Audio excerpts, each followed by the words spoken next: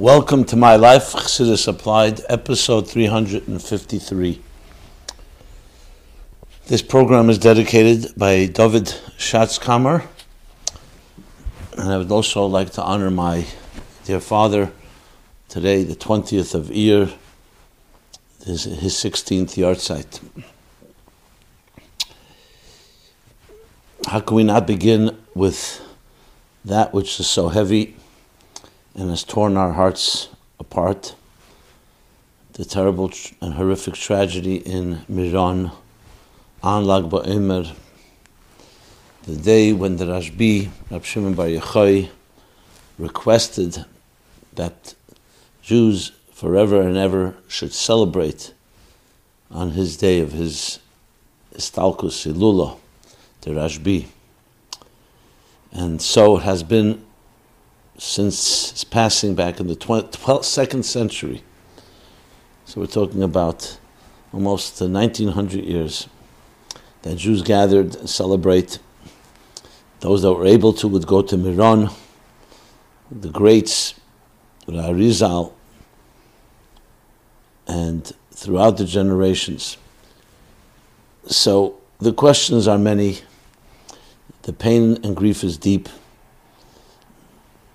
We cry and we grieve together with the families that have lost loved ones, children, teenagers, adults, scholars, leaders.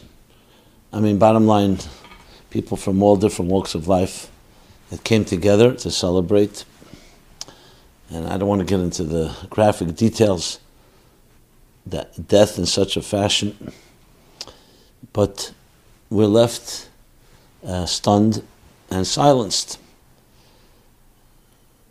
Chassidus applied means applied to every situation in life, including the hard ones, the difficult ones. So obviously we cannot ignore this topic and this issue. So I'm addressing it. I did release a video on Lag BaOmer Friday that talks about it somewhat, making it very clear that answers we don't have. But we still forge ahead, because we cannot allow ourselves to be paralyzed by the pain and by the questions and by the sheer unfathomable parameters of this tragedy.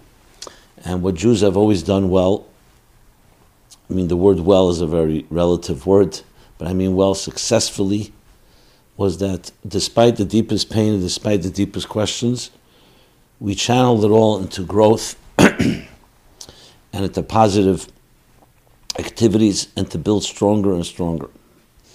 What God is thinking, we don't know. His thoughts are not ours.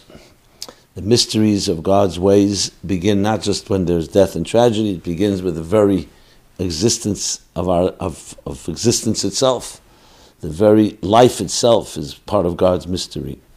And life, the way God created it, comes with, unfortunately, sadness and pain and loss and illness and death. And at times, we pray that it should never be so, but at times, even such gruesome and tragic situations. At the same time, the same God gives us strength. And the verse that keeps coming to my mind when I think about it is related to Lag BaOmer and related to Rashbi. Chassidus brings it, the Rebbe Marash, in his classic Hemshech Chayev Odom Levarach Tofresh Lamed Ches. In chapter 25, he discusses how Rashbi is connected to the Pasuk in Hazinu, Machatzti v'ani erpa. I have wounded, and I will heal. Machatzti means many things. It could be wounded, it could also be crushed. Machatzti also comes from the word mechitza, a separation. So the very fact that there's a possibility for death is already separation. Separation between life and death, between soul and body. A separation between the source of eternal life, which is, of course, v'atem adveikim b'Hashem Elokeichem chayim kulchem hayem. And when there's some hefsek, some schism, some mechitza, partition, separation, that's the root of death itself. In the language of Chassidus and Kabbalah, tzimtzum. Tzimtzum is a form of a mechitza, a machatzti, but at the same time, God says, "V'ani machatzti, v'ani erpa," I will also heal. So Chassidus, it talks about the tzimtzum is b'shvil hagili. Though the tzimtzum did conceal the divine completely from us, and yet its intention, besides the fact that there's not a concealment from God's perspective, and it's not kipshute, it's not a literal concealment, meaning it's not a literal removal, rather it's a concealment. It's a concealment with a purpose in order to reveal something even greater than what was there before the tzimtzum. So it's hardly a consolation when you're dealing with such tragic events, but it's still something that we need to keep in mind. At this point, our focus needs to be on being strong, being there for the people who have lost family members, praying for those that need a complete refuah shlema, and our hearts come together, our souls come together in grief, in tears, and that's right now the most important thing when you're dealing with literally open graves and wounded hearts, and all the shock that's coming with it in the next few days that already has come and will continue to come. But at the same time, that grief is also part of the process. And I'm not saying we need to be told to grieve, but still, it's not like just our weakness. God says, yes, grieve and cry. Don't just say everything is good and it's really revealed good, a hidden good that will be ultimately revealed. Sitting Shiva is a mitzvah. And the greatest people, even those that always were connected to God in the deepest ways, also cry and grieve. That's how it is. So it's not just because of human frailty, it's the way, the process. And it's a part of the healing. But at the same time, the goal is obviously, how do we honor these 45, or whatever the number may be, neshamas? How do we honor the loss? And the way to honor them is not just to cry, it's ultimately to build. And that's the approach that we need to take. Now, I have received many, many questions on this topic just in the last few days. As a matter of fact, just as I was about to go to broadcast, a few more came in, so I'll have to save some of them for the next week and address them. But obviously it's on people's minds and hearts, and that's exactly why we're talking about it. At the same time, we also look to the Torah. This week's Parsha is Bahar B'chukosai. Unfortunately, Bahar B'chukosai talks about curses, and we'll address it also from that context. But I'll try to keep this program focused around the thing that's on our minds and try to take Chassidus and Torah in general and apply it to this situation. So in answering how do we even begin to address the horrific tragedy in Meron on Lag BaOmer, the answer is there's two elements. One is recognizing that we don't have an answer, and we don't even try to find an answer because no answer can justify it. It's a certain element of respecting and honoring something that's beyond us. And that's the best way to respond. Because by trying to contain it in human logic and human rational understanding is actually in many ways demeaning it. You can explain something like this, fit it into another formula, another algorithm. So the silence that comes with it is not out of helplessness and surrender, out of weakness that is, but it's a surrender out of strength, recognizing that this reveals that life in general is a mystery, not just moments like this. And that is, yes, honoring those lives. It's recognizing that we're not going to explain it and rationalize it this way or that way. It's important to say that because there is the tendency that some of us have is to point fingers, to try to find what caused it. Only God can answer that question if He chooses to answer, and even God not necessarily answers these questions. When the 10 martyrs, Asari Arugi Malchus, were being in the most horrendous way, were being killed. And the Malachim and Moshe Rabbeinu came to cry out to God, Zu Teira v'Zu Schara. This is Teira, this is its reward. What does Hashem say? Shtek. Be silent, be quiet. Kachol b'machshava. That's what arose in my thought. I don't want to analyze that right now, but even Hashem answers that. So it's not just us that we don't understand. I don't want to put it in these words because it may sound a little sacrilegious, but Chassidus does talk about God, that there are things that God Himself has not yet come to a state of understanding, meaning it's not yet manifest in a comprehension or a logical structure. As a matter of fact, Chassidus talks even about Ratzon, that God is not yet even aware of His Ratzon, of His desire. What does that mean? Because awareness itself is a creation. Awareness itself is a state of being. Atzmus, the essence of the divine, is beyond any structure and any type of definition, including consciousness and awareness and rationale and reason.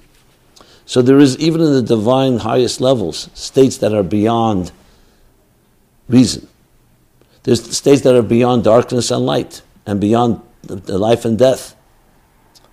This doesn't mean it's a state of oblivious, even though there's expression as well that there's levels that are completely oblivious and aloof. But that's another discussion. The point being is that we cannot fathom that because we are people of structure. And even when we say silence, that's also part of our structures. But it's somewhat of a taste of something beyond. So in a strange and an unwanted way, when one suffers pain, loss, death of any sort, in a way you're touching reality pre-structure. Because once there's structure, then obviously we talk about God being a good God, teva tev lehetiv. And even in the highest levels we're talking about that. But still a definition. If we were to talk about God Himself without existence, you wouldn't have to say good and not good. That God is good, why would you ever even think otherwise? In other words, it's a goodness because He's fundamentally that way, not because it's a defined state of goodness. And then this goodness comes into a defined state, which is the beginnings and the roots of existence itself. Because the definition of existence is structure. That's what existence means. It's a structure, it's this and not that. On the highest levels, it's a defined state. When a person suffers or a person goes through an experience that defies structure, is actually reaching that transcendent place that's beyond light and dark, and beyond good and evil, and beyond life and death, and beyond all the parameters that we're so accustomed to.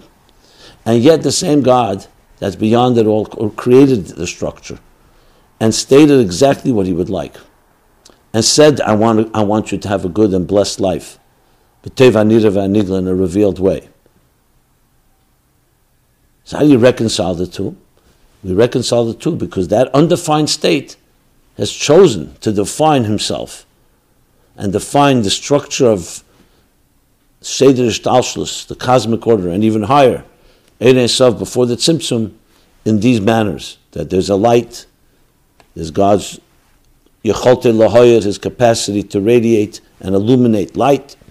Yecholte Shaloi Lahoyer, His capacity not to illuminate, to conceal, to refrain, to the power of Tzimtzum. From there will come the root of all the challenges we have, including the harshest ones. But those are already defined tracks. And then there's a place that's beyond them all. Now, is this a consolation? It's not a consolation. But it's trying to understand. It's trying to give some context. Not in the words of understanding, pure say that you understand, but context to realities that are far beyond ones we will ever comprehend and ever relate to. And yet we do experience it.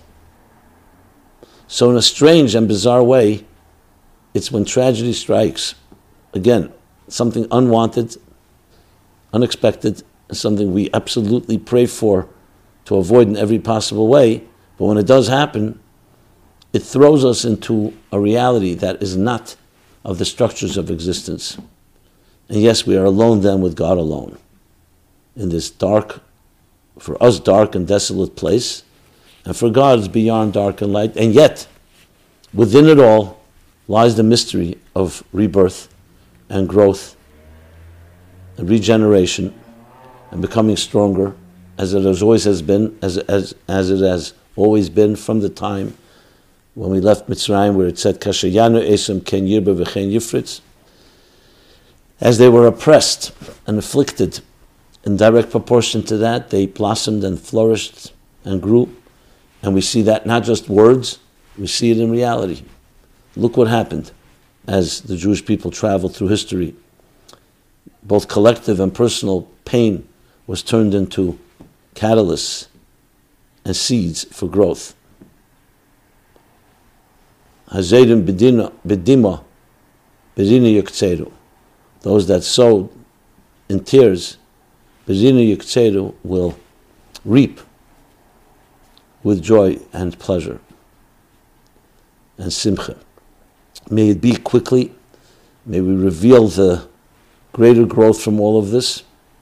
And above all, our hope is that we're coming closer to Mashiach.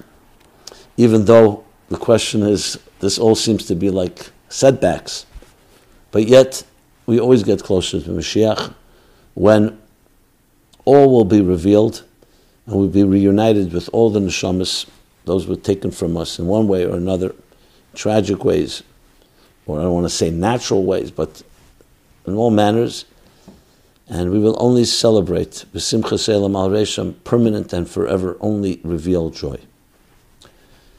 Is this adequate? No. So the second part of it, which I really did address, so one part is the silence and the little awe that we stand in a state of, when I say awe, I don't mean awe, I mean overwhelmed by something that's completely beyond us. And the second half is the rebuilding, understanding that there's something that we need to do. And it is a wake-up call. A wake-up call to each one of us, to introspection. As the Rambam says, it would be cruel to say something just happened, a catastrophe happened by accident, mikra nikris, but to look inside our own souls, not to point the fingers at anybody else, to look inside our own souls, in our own lives, what we can do to improve, especially in a day like Lag BaOmer, prove in our unity, in our love, in our unconditional non-judgmentalism, to eradicate every form of divisiveness, and eradicate every form of any negative behavior. That we all know our actions have consequences. That does not mean, again, that this happened because of our actions. That no one has a right to say. But that's, at the same time, we're also not ignoring it. We look at ourselves and say, how can I become a better Jew, a better person, more connected to God? And yes, honor these beautiful people who were taken from us prematurely and in this horrific fashion. Okay, so a bunch of questions came in, which I was debating whether I should even read them. But because people are thinking this way, I think I should read it just to address it. And I want to say as a big disclaimer at the outset, especially, literally, we're talking 2 days ago when this happened, that some of these questions may sound distasteful to some of us. But since, again, people are thinking this way, I think it's important to put things on the record and clarify. Of course, the immediate connection, people are connecting with the time of Sfira, which is where in the period between Pesach and Shavuos, we had the death of 24,000 of the students of Rabbi Akiva. So some are equating and trying to equate. And again, I say there's no room for that at all, because we have no right to try to explain anything. What do we know? And it's critical to recognize that. But yet I will read some of the questions, and I apologize if anybody's offended by it, because I immediately will clarify and qualify the points here. So, one person asked, did the Rebbe once say that even after a tragedy, Lag BaOmer parade should still go on because we move those that have passed out of the way to let the bride walk through. In that case, why are mourners not allowed to attend concerts or joyous events during the year of mourning? Move those that have passed out of the way and bring out the disco ball.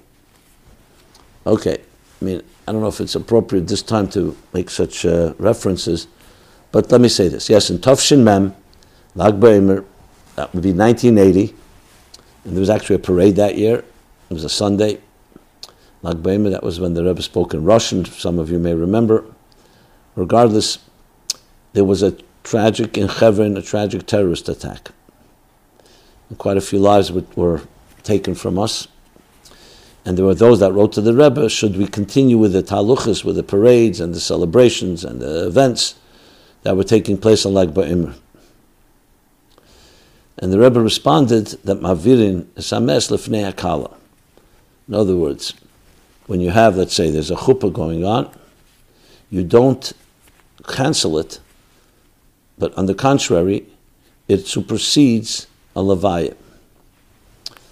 That doesn't mean the levaya doesn't happen. It means that the achnasas kala and the simcha of that should not be disturbed. Now, the halacha is clearly not suggesting that you don't cry and you don't grieve. A death is a death, and that person has to sit shiva, and the levaya has to go on. The Rebbe was saying, so in that context, Lag BaOmer, which is Simchas Sharashbi, though yes, we cry over that tragedy, we don't cancel. Which tells us that the way to grieve, that's because the Torah wouldn't tell us not to grieve. The way to grieve when you have a simcha is, right now, is through simcha. And a moment later, you follow the halachas regarding the levaya and so on.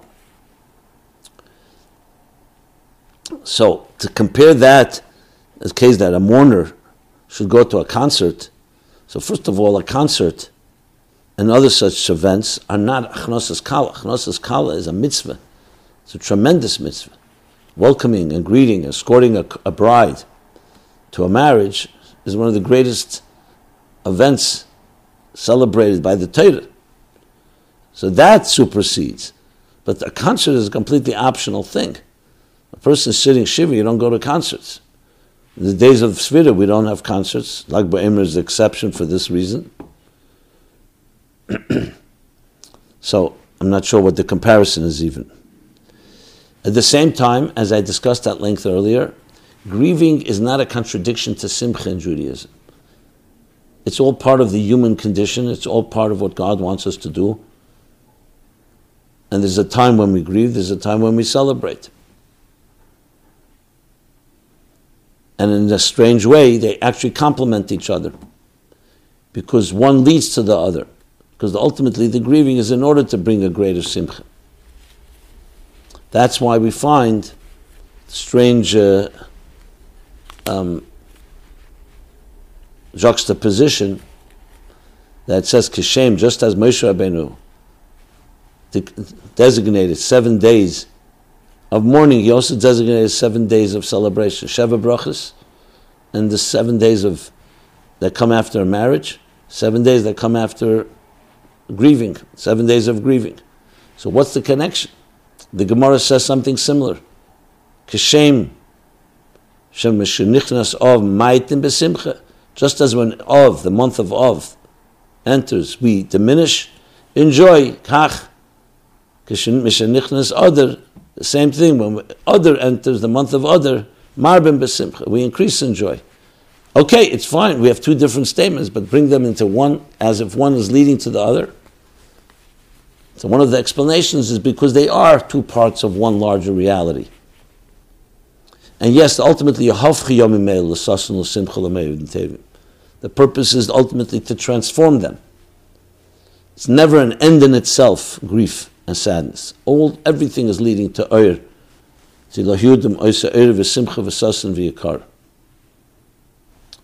Okay. Did an incident once happen in the Beis HaMikdash where a person was killed because he was crushed by a large crowd? How is that possible if we have a precept, Shemer Mitzvah Lo Yoda Dover Ra? The truth is, I did not have time to look up if such a story happened. If anybody's aware of it, please let me know where the Gemara is, if there is indeed such a Gemara or Medrash. And regardless, the question is still a good question. Here, Jews came to do a mitzvah, and look what happened. And we know when you're doing a mitzvah, yes, so shluchim mitzvah in nizakin, a person who's a messenger doing a mitzvah will not be in any way hurt. And here we see, well, I don't have an answer to this question. It goes into the same category of I don't have an answer. We're told that, and it makes total sense. You're doing something for God, God will protect you, and should protect you. And yet we find exceptions. The Gemara talks about Elisha ben Avuya, who later would be called Acher, the other, when he saw one of the things that affected him so deeply and turned him into an apostate was when he saw a father telling his son to climb up and to be mekayim the mitzvah of Shiluach HaKan, the mitzvah to send away the mother if you're going to take its chicks, its babies. And it says in the Pasuk that when you listen to your parent, that the reward for that will be arichas yamim, you'll have long years. And it says the same thing by Shiluach HaKan, that will cause you to have arichas yamim because you had rachmanos on the mother. And here the fellow fell off the ladder and died. So a double seemingly defiance of the very verses that say he will live long. Instead of living long while he's doing the mitzvah, the exact opposite happened. So you can imagine a sensitive soul, a person who really believes in God, what kind of shock that would create.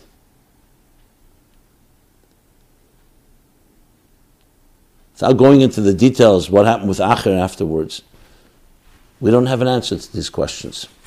This is part of the mysteries of the big tzimtzum, the concealment, and the concealment of the concealment.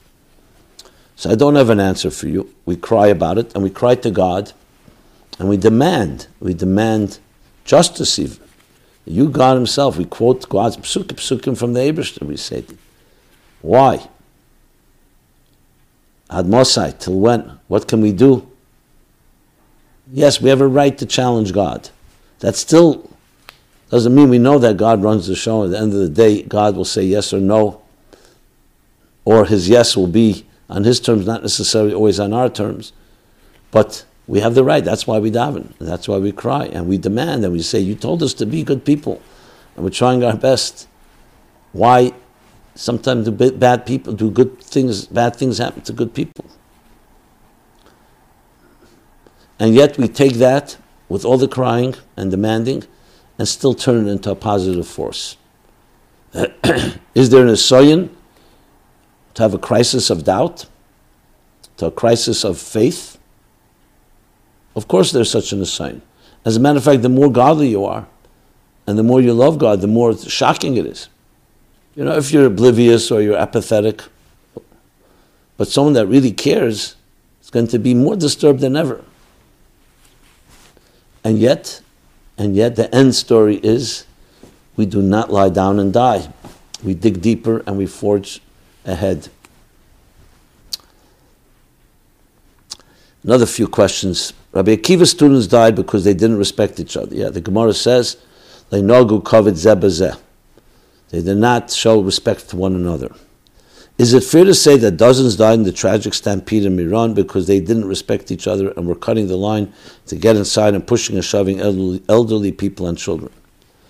Here's where I resisted really reading this, because it really was to me, extremely disturbing even to receive such a note. But I received more than one like this, much more than one. So I felt I have to address it head on, even though, as I said, I'm repulsed by even reading it. Why am I repulsed? This is not a time, first of all, any time, but especially now, is not a time to be pointing such fingers. From my point of view, these people were all tzaddikim. Kol Yisrael b'cheskes kashrus. They came there to do something that Ashbi asked, a simcha. Were they perfect people? Are we perfect people? Who's perfect? Nobody's perfect. start pointing fingers like that, especially in a time like this. So no, I will not accept that to say such a thing.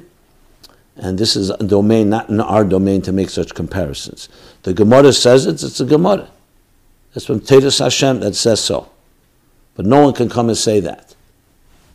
So therefore, no, I would not state anything of that nature. This goes into the category we don't know. Now, does that mean that we shouldn't show respect to each other? Of course, that's the lessons we learn. And right now we should learn that lesson. If you and I, look at yourself, don't look at anyone else, don't look at them. You and I feel we should show more respect to each other because we haven't done so. By all means, this is a wake-up call for that. Now, I know it sounds like a subtle difference because here you're saying we can't say that's the cause, and yet we should focus on more respect because there's two separate things. The Rambam doesn't say point fingers, especially at others. He's saying be more introspective, be more sensitive. That's how we have to look at it.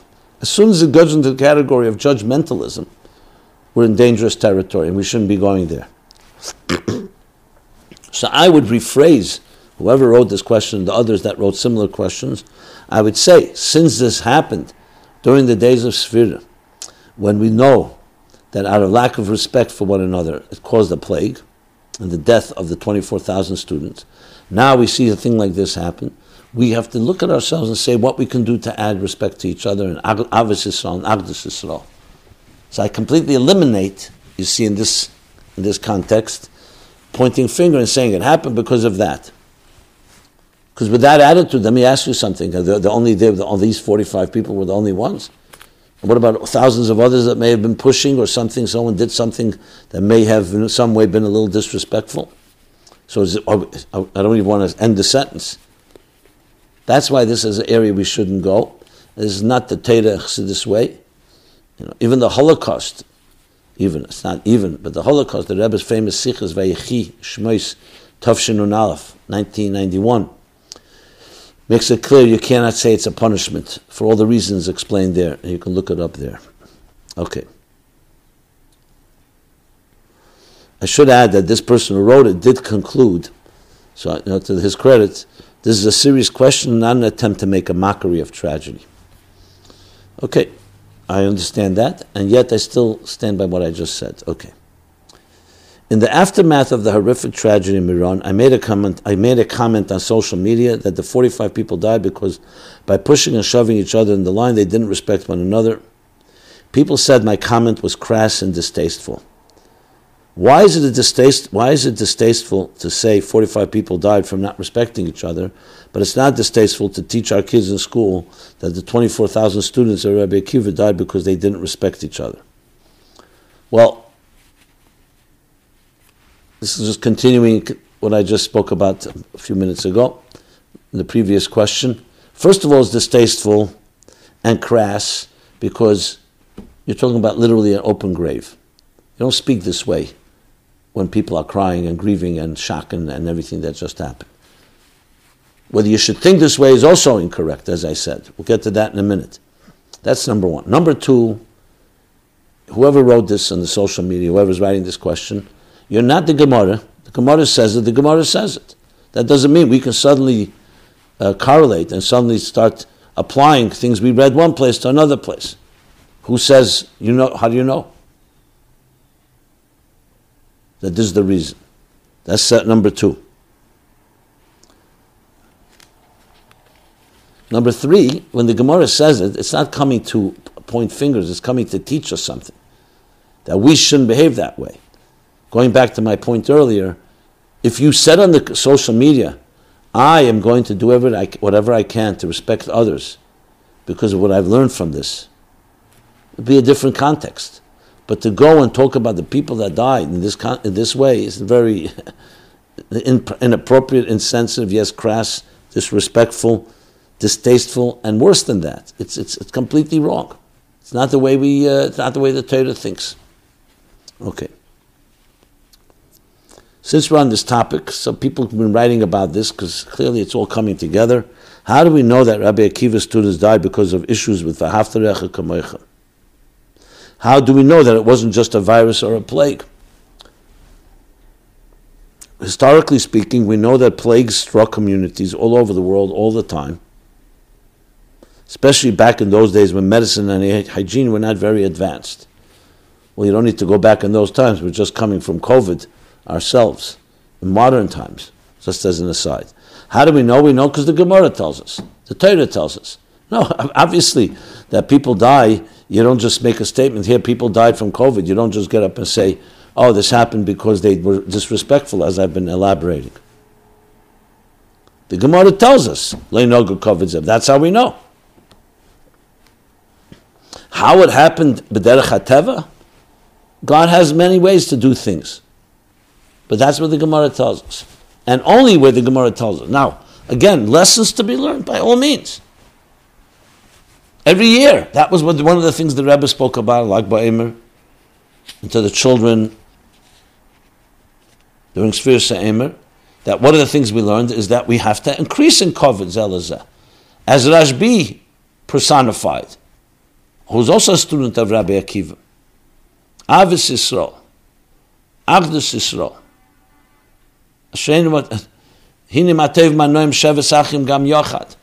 Sitting together. Anon b'chfivusa talya milsa, the Rashbi said. All these different expressions from Psukim and from Chazal and statements, all focusing on the message of deeper unity and deeper love. That's the lesson. But it's a big far cry from pointing fingers and accusing anyone and becoming judgmental, which is really out of place entirely, especially in a time like this. Okay.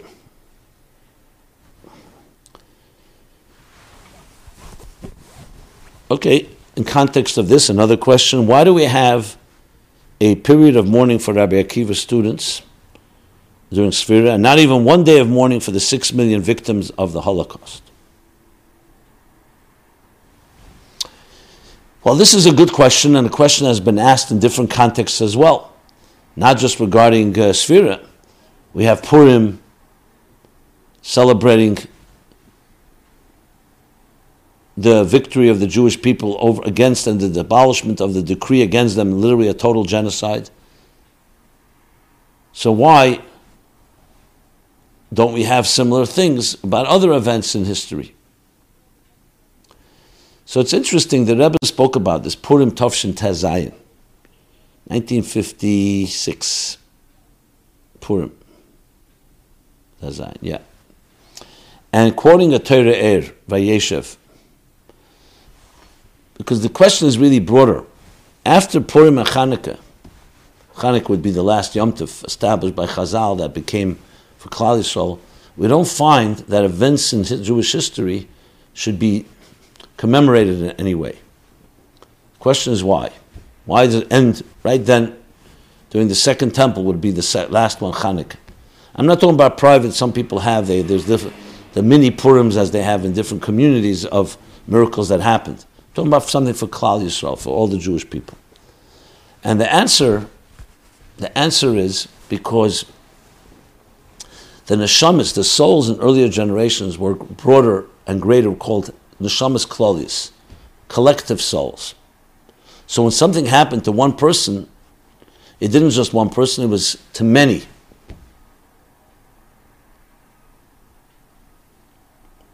So in a way, whatever happened then is really opened the door for all events that would ever happen.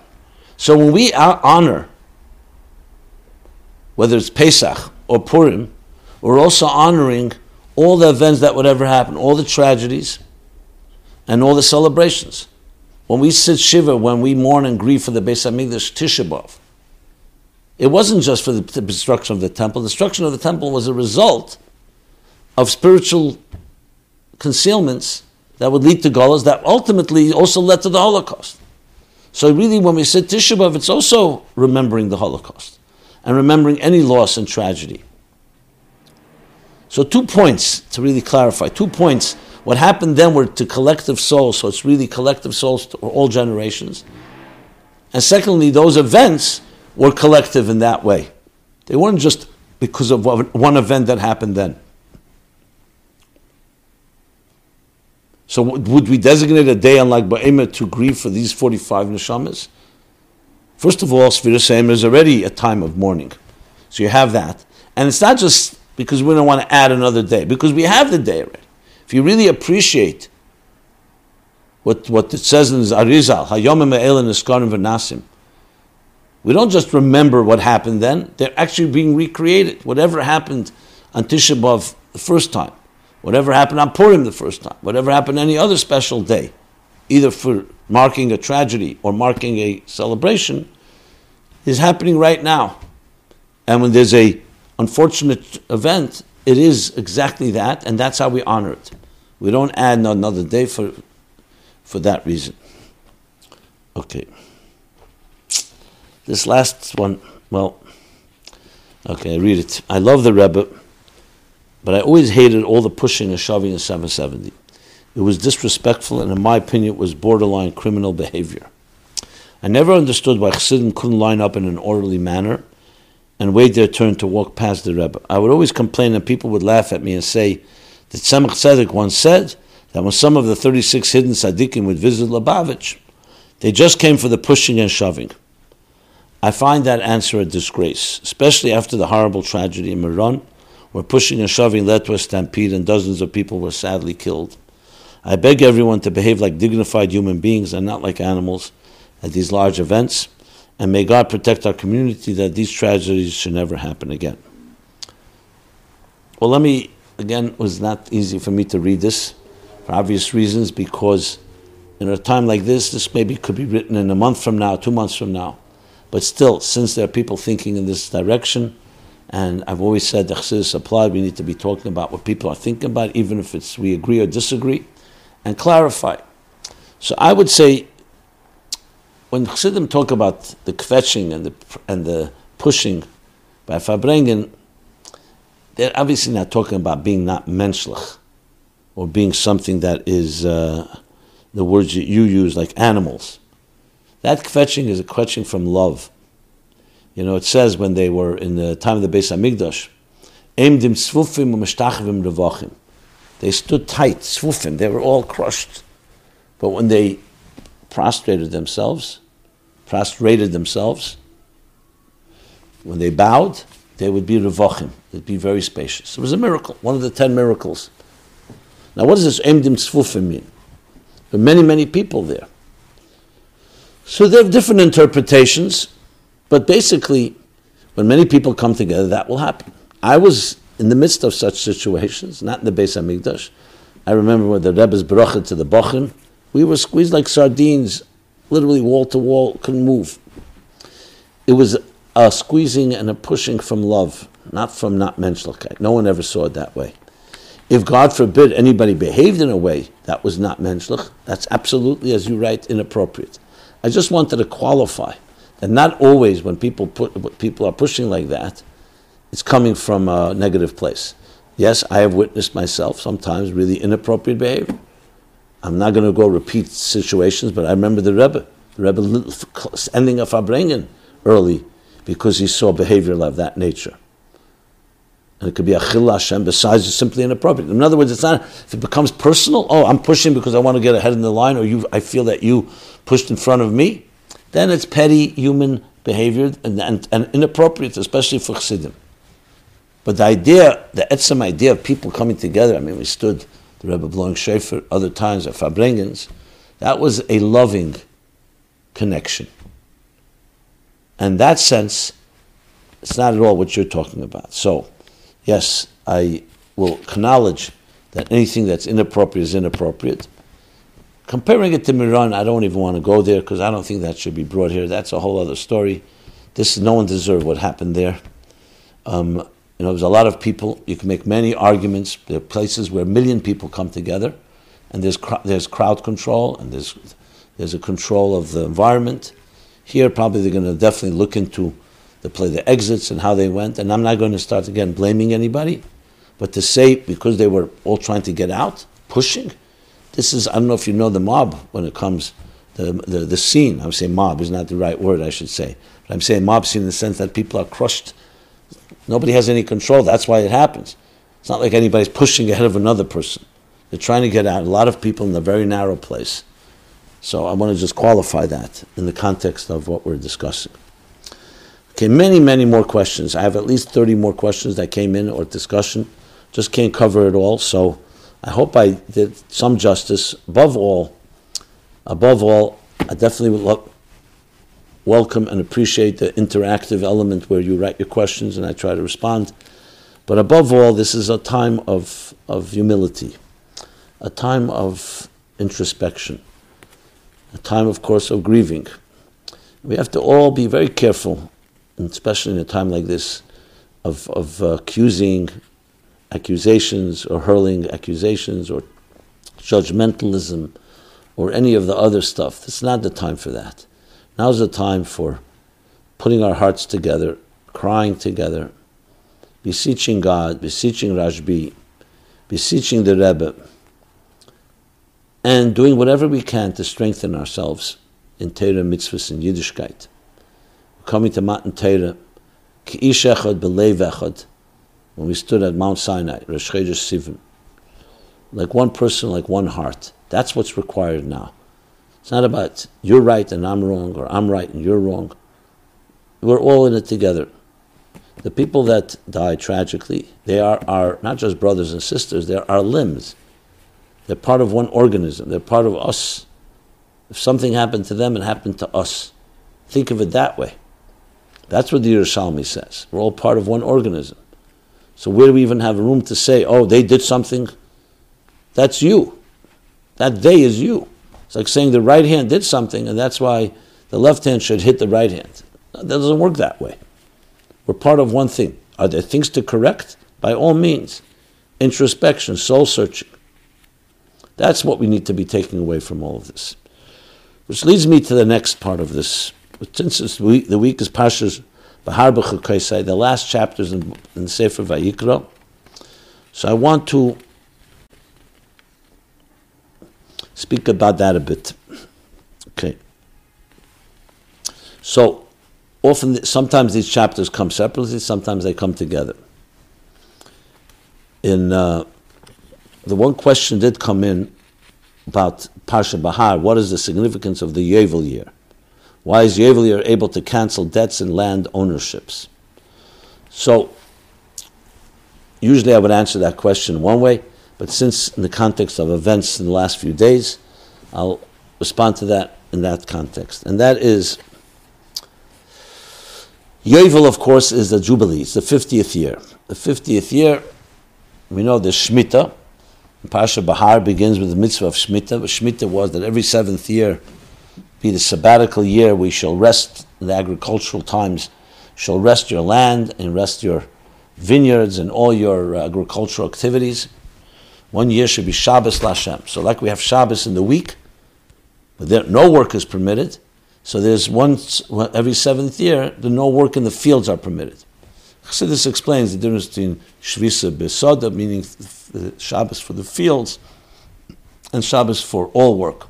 It's a Machzadik in Derech Mitzvah and other places. But then comes Yovel. Yovel is 7 times 7, the 50th year, 7 Shmitas, and then will be the 50th. Similar to Sfiras Eimer, you count 7 weeks, Sheva Shavuos, and the 50th day, after 49 days of 7 times 7 weeks, you come to the 50th day, which is Shavuos. So the Yovel is the 50th year. I mean, there are different opinions, exactly the calculations, but let's not go into that now. And the Yovel Taka says that then you will that all debts are cancelled, and land ownerships and other things, because it's called a Shana Dechiro. It's a time of freedom. Okay, freedom from all trappings and all contracts and so on. And there's all kinds of discussion about that as well. Shemitah, there's also an element of that, what that means. But on a spiritual level, the meaning of it is very clear. Yovel was a day that God's giving us to be able to free ourselves of past commitments and bonds. We're talking about unhealthy ones and limited ones. Like similar when we do Kol Nidre and we say that all the Nedarim, all the vows and oaths and promises are all annulled. Basically, it comes from the word Neder, comes from the word to bind us. So all the binds free us of our past so we can start a new year. So Yovel was a way of freedom, like a new stage in life. A new stage in life where all the previous bonds we free ourselves from. It's in Parsha Bahar. So how do we learn a lesson from that? We learn a lesson from that all the experiences in life, especially the ones that are tragic and sad, are all part of constrained situations that come from the tzimtzum, as I discussed earlier. They come from limited divine energy being concealed from us. So Yovel teaches us, even though we don't practice Yovel today until the Beis Hamikdash comes, but still the spiritual lesson from it is that, and maybe that's why we're reading it, the day after the tragedy in Miran, that we should all experience a Yovel within our souls, an ability to not allow ourselves to be trapped even by the sadness, and to be able to experience freedom and ultimately free ourselves from this grief as we grieve, and we need to grieve, and experience the true Geula Amitis V'Hashlema, because the Yovel ultimately is a taste of Geula. So we read about it. It's a type of nechama, that we will come to the Geula as we were promised, and they will experience the ultimate Yovel. This is the topic of Chamishim Nun Alofim Yovelis, which is the Nun Alofim 5,000 Yovels. This is about levels that will come when the Geula comes, level after level of experiencing higher levels of divine revelation. Okay. With that, let's go to Parsha B'Chukosai. Parsha B'Chukosai sadly talks about the Teichacha, the curses. Why are there curses in the Torah? So this is a topic I've spoken about in the past, and actually connected to Lag BaOmer as well. So let's address that for a moment. In the Gemara Moed Katan, Daf Ches, the Alter Rebbe cites it and explains it in Likutei Torah, this week's Parsha B'Chukosai. It tells the story, Rashbi, Rab Shimon Bar Yochai, Baal Hilula of Lag BaOmer, tells his son Rabbi Elazar to go to receive a blessing, to travel to the west and to receive a blessing from the Gedalim there, the Talmidei Chachamim. Rabbi Elazar follows his father's orders and goes. But to his chagrin, to his dismay, instead of blessings, they say to him things that he felt were curses. And he couldn't believe it. Came back, shocked, disturbed. And his father said, what happened? He says, you told me to get the blessing, they cursed me. So his father said, what did they tell you? And he repeated, the Gemara goes into detail, what they said. So his father said, the truth is, these are all really blessings. And he began to interpret that each thing they said to them was really a hidden blessing. So of course the obvious question that everybody asks, if they're going to bless them, just bless them. What do you have to hide it in cryptic language? So the different answers given, but the Alter Rebbe and Likutei Torah B'Chukosai answers, because sometimes brachas are so deep, they cannot be revealed in the narrow containers of revelation. It can only be expressed through chsadim nestorim. And again, the Alter Rebbe also brings this concept. But here he brings it in the context of the Gemara in Moed Katan. The Tzemach Tzedek actually is the one in Haggadah there, relates it to the Gemara Moed Katan. The Alter Rebbe just speaks about the topic that Tzemach Tzedek and his additions in Likutei Torah connected. And what you see from this is that sometimes deeper blessings come in that form and fashion.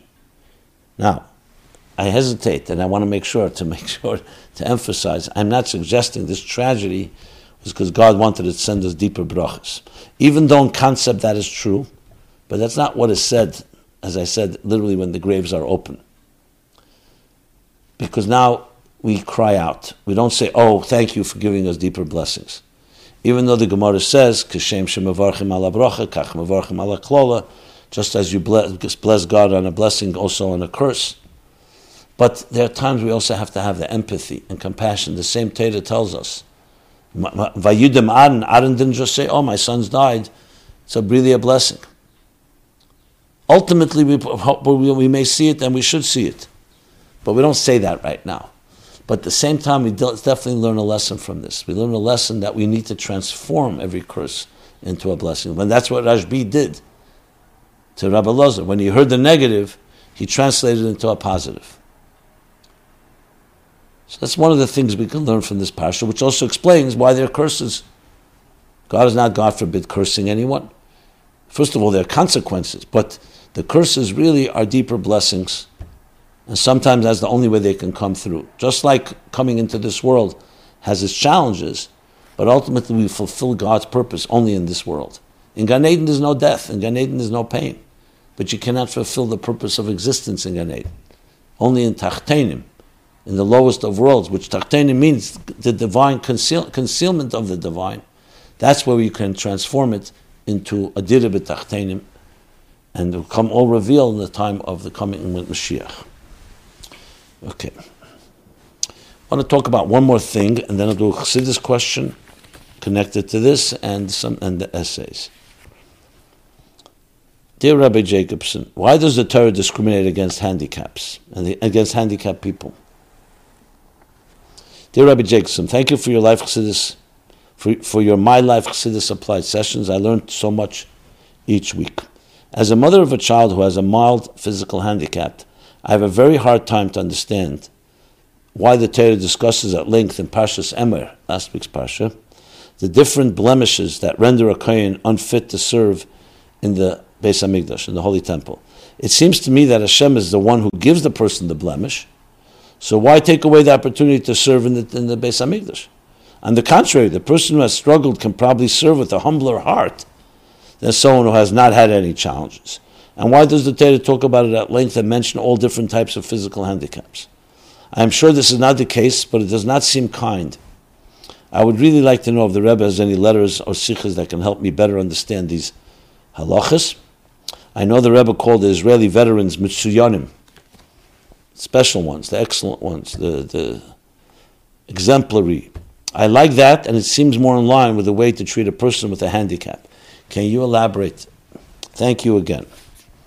So I actually discussed this very directly in episodes 117, 118, based on a mimer from the Alter Rebbe, and based, and Tzemach Tzedek has a powerful mimer, which is essentially the mimer of the Alter Rebbe with additions, in Derech Mitzvah Sefer HaMitzvahs, the mitzvah of this mitzvah, of Balei Mum Kohanim, priests that have a handicap or a blemish, cannot serve in the Beis HaMikdash. And he asks exactly this question, not exactly the context of empathy, but what's the reason? And interestingly, he asked this question as well. Eating truma they're allowed to do. So it's not a blemish that apostles that disqualifies them as priests. It's only from serving.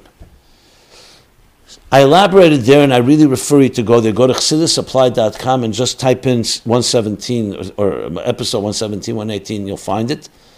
It's more elaborate there. Here I'll just say one short, brief thought from there, from this mimer. He explains that when a person has that blemish, God created it. It's not the person's fault, but it has an element that actually is strangely a blessing. What is the blessing? The blessing is because when we live in a world that's not complete, some of us become so-called personify that lack of completion. And he gives an example for it, that when you're fighting a war, and here the war of Golos, one of the tactics used is to draw the enemy is you send someone from your side out into the open field. So the enemy comes out to attack.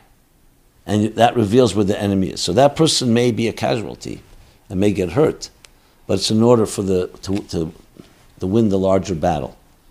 It's an example he gives. The Rebbe actually brings this example in the words he said after his brother, Rabbi Yisrael Aryeh, passed away, Yud Gimel Iyar Tafshin Yud Beis, in a footnote. Now it's an example that needs to be elaborated upon. It's not so simple, because you'll say, why are some people chosen for this? Why are they the unlucky ones? So this is already God's mysterious ways, and I have no answer for that. Just like we have no answer with the tragedy in Iran. But something about it that can be redeeming. So it's not a discrimination against them. The Torah would never discriminate. A human being is God's Tzelem Elokim. It's just saying that in a sense they represent that we live in a world that's still incomplete. So in a sense they're not serving is actually a deeper way of serving. It's not through serving, it's through showing that we have still an incomplete thing and we need to correct that. That's briefly the answer, which also explains why the Rebbe called these soldiers special, or we call children with certain handicaps, or all handicaps, special children. It's not just a euphemism, it's not just a mockery, or so to speak. It's really demonstrating they have something special. So why they deserve that special and others, we don't know. But they have something to teach us and something we learn from them and something they help in the tikkun, in the repair of this wounded world. Okay. So now briefly, there was a Chassidus question. And again, Chassidus question. There's more to talk about, but okay. The Chassidus question is,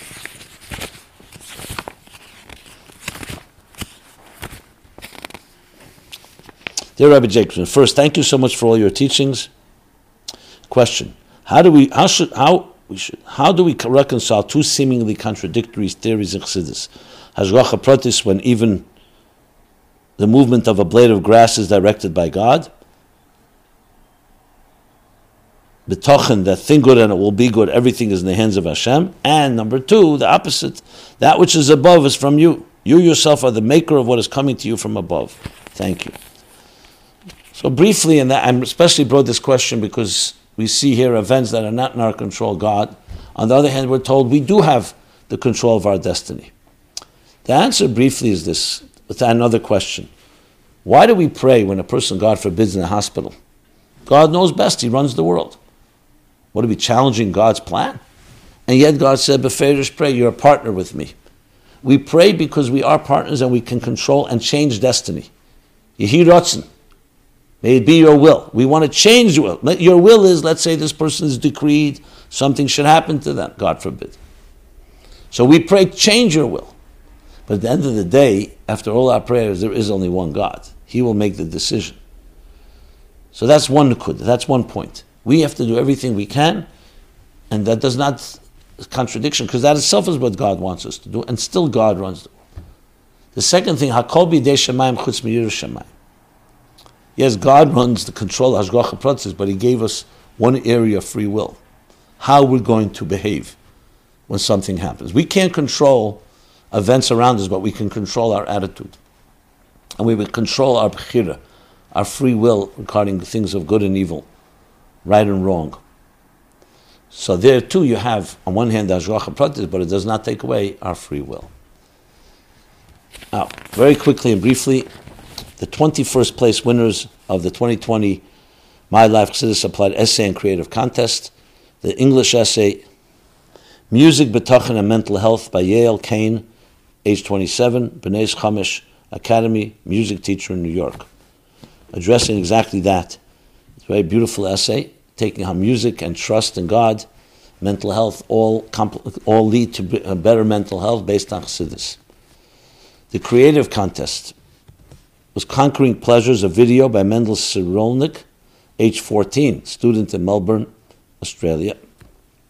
These two can be seen at chassidusapply.com. Just go to the essay winners, creative winners, you could see it and listen to it and read it. And the two essays in Hebrew, one for men, is Maimer Ma'ayin Liyesh, where he talks about how you get beyond boredom and monotony to understanding the renewal of existence all the time. Yosef Alperovich, student in Kfar Chabad, Israel. And the Hebrew essay, in women, Shlichus Mashmotit, meaningful Shlichus, Dr. Dorita Dina, Kiryat Shmuel, Haifa, Israel.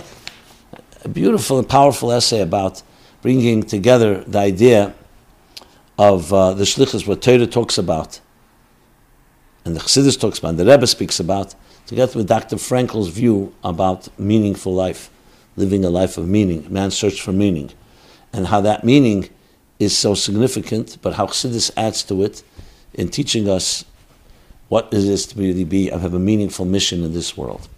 So with that, we conclude episode 353 of My Life Chassidus Applied.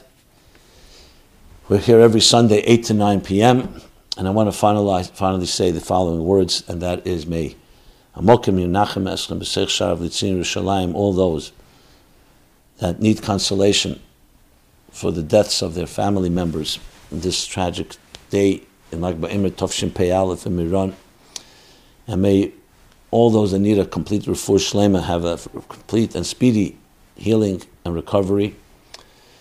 And all of us should be strengthened and take the nechama, consolation, and turn it into positive actions in the schus of these neshamas. And may this program and all that it spawns be in the schus and merit of these great neshamas that were taken on Lag BaOmer. We should only have simchas going forward, and we should finally march to the Gula Amitis Vashlema with the ultimate simcha, the transformation of all the negative into a positive. Everyone be well. This program is brought to you by My Life, Chassidus Applied. Please help us continue our programs. Make even a small contribution at chassidusapply.com/donate.